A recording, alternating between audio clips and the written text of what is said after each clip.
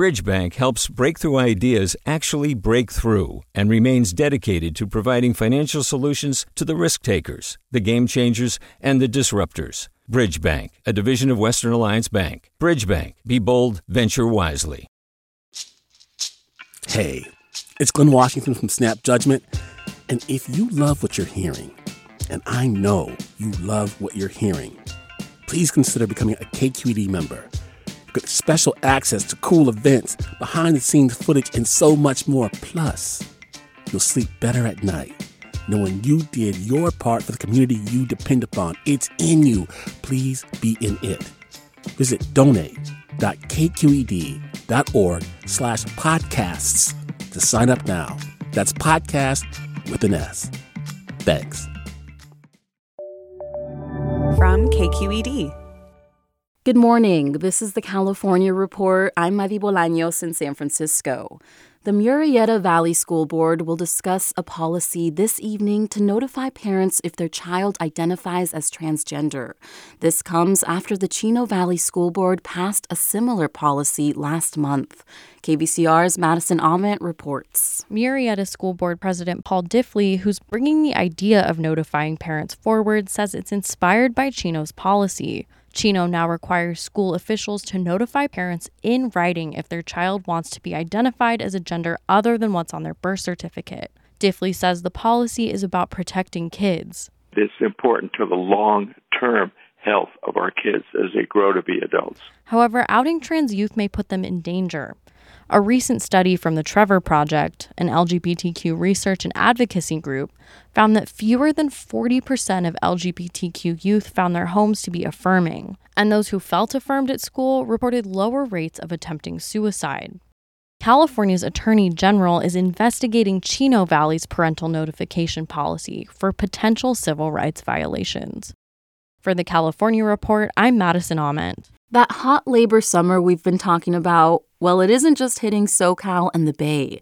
More than 100 unionized healthcare workers disrupted a Fresno County Board of Supervisors meeting yesterday. KVPR's Esthern Quintanilla reports the union is demanding higher wages and healthcare benefits. SEIU 2015 represents in-home care workers for elderly and disabled people. Their county contract wasn't on the agenda, but one member still took to the podium during a public comment period to raise awareness for their cause. The member spoke for about 2 minutes before the board chairman asked the group to leave. Union members eventually left the boardroom chanting. They gathered outside to march along Tulare Street.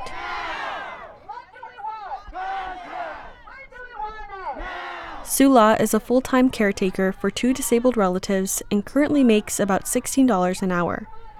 She's demanding the county raise hourly wages to $20 with expanded healthcare benefits. It's a back-breaking job, so we need to get healthcare so we can keep on doing what we're doing. Fresno County declined to comment on the current negotiations. For the California Report, I'm Esthern Quintanilla in Fresno. Sign up to The Economist for in-depth curated expert analysis of world events and topics ranging from business and culture to science and technology. You'll get the weekly digital edition, online-only articles, curated newsletters on politics, the markets, science, culture, and China, and full access to The Economist Podcast Plus. The Economist is independent journalism for independent thinking. Go to economist.com and get your first month free. Hey, it's Avery Trufelman, host of Articles of Interest, and I've got to say, I've been a fan of KQED ever since I was a little kid, and I would come out to San Francisco to visit my grandma. It was just what we'd always turn on every time we got in the car, every time we were making dinner and turning on the radio. It was always KQED. And then over the years, I've become a massive fan of KQED podcasts because this is local reporting at its best. These are answers to questions you've always wanted to know, interviews with exciting, unusual voices, necessary journalism, all told with love and care and artistry. And did you know that a majority of KQED's funding actually comes from members? It's just people like you and me supporting the programs they love, while also getting access to cool events, behind-the-scenes footage, and so much more. If you want to sign up and be a part of this amazing community, visit donate.kqed.org/podcasts to become a member today. That's podcasts with an S. Thank you for listening, and thank you for your support. Homeowners in California have been reeling from the news that large insurance carriers will no longer offer new policies in the state, and nonprofits that provide affordable housing are also feeling the squeeze. As KQED's Erin Baldassari reports, that's threatening to make the state's housing shortage even worse. When Sarah Letts went to renew the property insurance for her nonprofit's 32 apartments last year, she got a sticker shock, a 33% increase. This year, her carrier, Great American Insurance Group, dropped the policy entirely. So we are scrambling. We switched to a different broker. We're just scrambling. Letts is the executive director of the Hollywood Community Housing Corporation. She says she might have understood if their buildings were located near forests or chaparral, but they're all within urban parts of Los Angeles County. We are not abutting a fire hazard. Even with less than a month to go before their current policy runs out, Letts says she is confident they'll find another carrier. But it won't be cheap. We might be paying double, maybe triple the normal premium and getting less in the sense that we'll still have a very high deductible. Across California, affordable housing providers are reporting massive increases in insurance premiums. And for nonprofits in rural areas, it's what one provider called an existential crisis. Shauna O'Shaughnessy is the CEO of the Community Housing Improvement Program, which is based in Chico. Without a stable insurance market, we aren't able to build and meet the affordable housing needs of our state. She says the state's volatile insurance market calls into question its ability to meet Governor Gavin Newsom's ambitious goal of building 1 million new affordable homes by 2031. It cannot be overstated how important figuring out and fixing and stabilizing insurance is for our industry. Sherry Scott is an actuary with the firm Milliman. She says the insurance industry is also in a bit of a crisis. There have been increased frequency and severity of wildfires. And more homes built in wildland areas. So that increases the exposure to property damage. Plus a couple years of steep inflation. With an increased cost to build these properties that are damaged in a wildfire. If that wasn't enough, insurers have another problem that's unique to fire insurance in California. When calculating their rates, insurers can't include the cost of their own insurance, or what's called reinsurance. Reinsurance rates have been increasing about 10 to 25% annually, and this year was the largest increase at 30 to 50%. And they can't use projections of future risk, called catastrophe modeling, either. Taken together, Scott says, that could create an issue where insurance companies don't feel they're able to get the appropriate rate for the risk.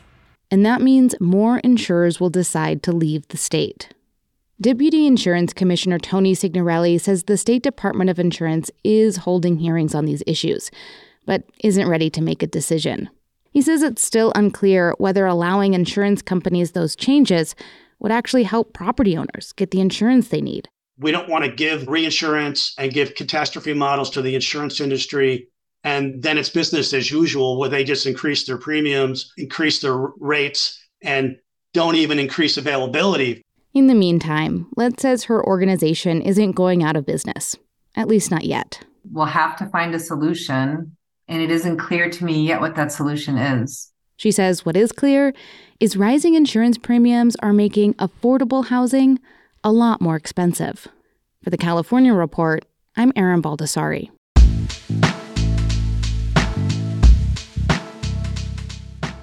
Support for the California Report comes from Hint, fruit-infused water with no sugar or diet sweeteners with more than 25 flavors, including watermelon and pineapple, in stores or delivered from hintwater.com.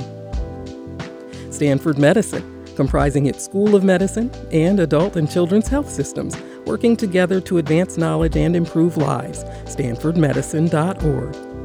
And Eric and Wendy Schmidt through the Schmidt Family Foundation, working together to create a just world where all people have access to renewable energy, clean air and water, and healthy food.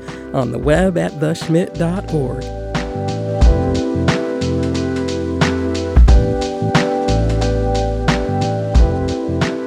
And that's the California Report for Thursday, August 10th. We're a production of KQED Public Radio. I'm your host, Madi Bolaños. Thanks for listening and have a great day. Hi, it's Terry Gross, the host of Fresh Air. We bring you in-depth, long-form interviews with actors, directors, musicians, authors, journalists, and more. Listen to our Peabody Award-winning Fresh Air podcast from WHYY and NPR. Hey there, this is Brittany Luce from NPR's It's Been a Minute. KQED's podcasts like The Bay, Bay Curious, Mind Shift, Right Nowish, and more all tell the stories of the Bay and beyond with reliable, human-centered journalism. They aim to inspire, make you think, entertain, and expand your understanding of the place you call home. Here's how you can support podcasting at KQED. Showing your support is easy, and you can join Brittany in supporting KQED Podcast too at donate.kqed.org/podcast. That's donate.kqed.org/podcast. Hi, I'm Sasha Coca, host of the California Report magazine. Every week, we bring you stories about what connects us in the giant, diverse Golden State. Because what happens in California changes the world. I love this place. We were once seen as like the place to be, California. The land of milk and honey. That's where you go to Sunshine State, but we just have challenges right now. KQED's California Report magazine. New episodes drop every Friday, wherever you get your podcasts.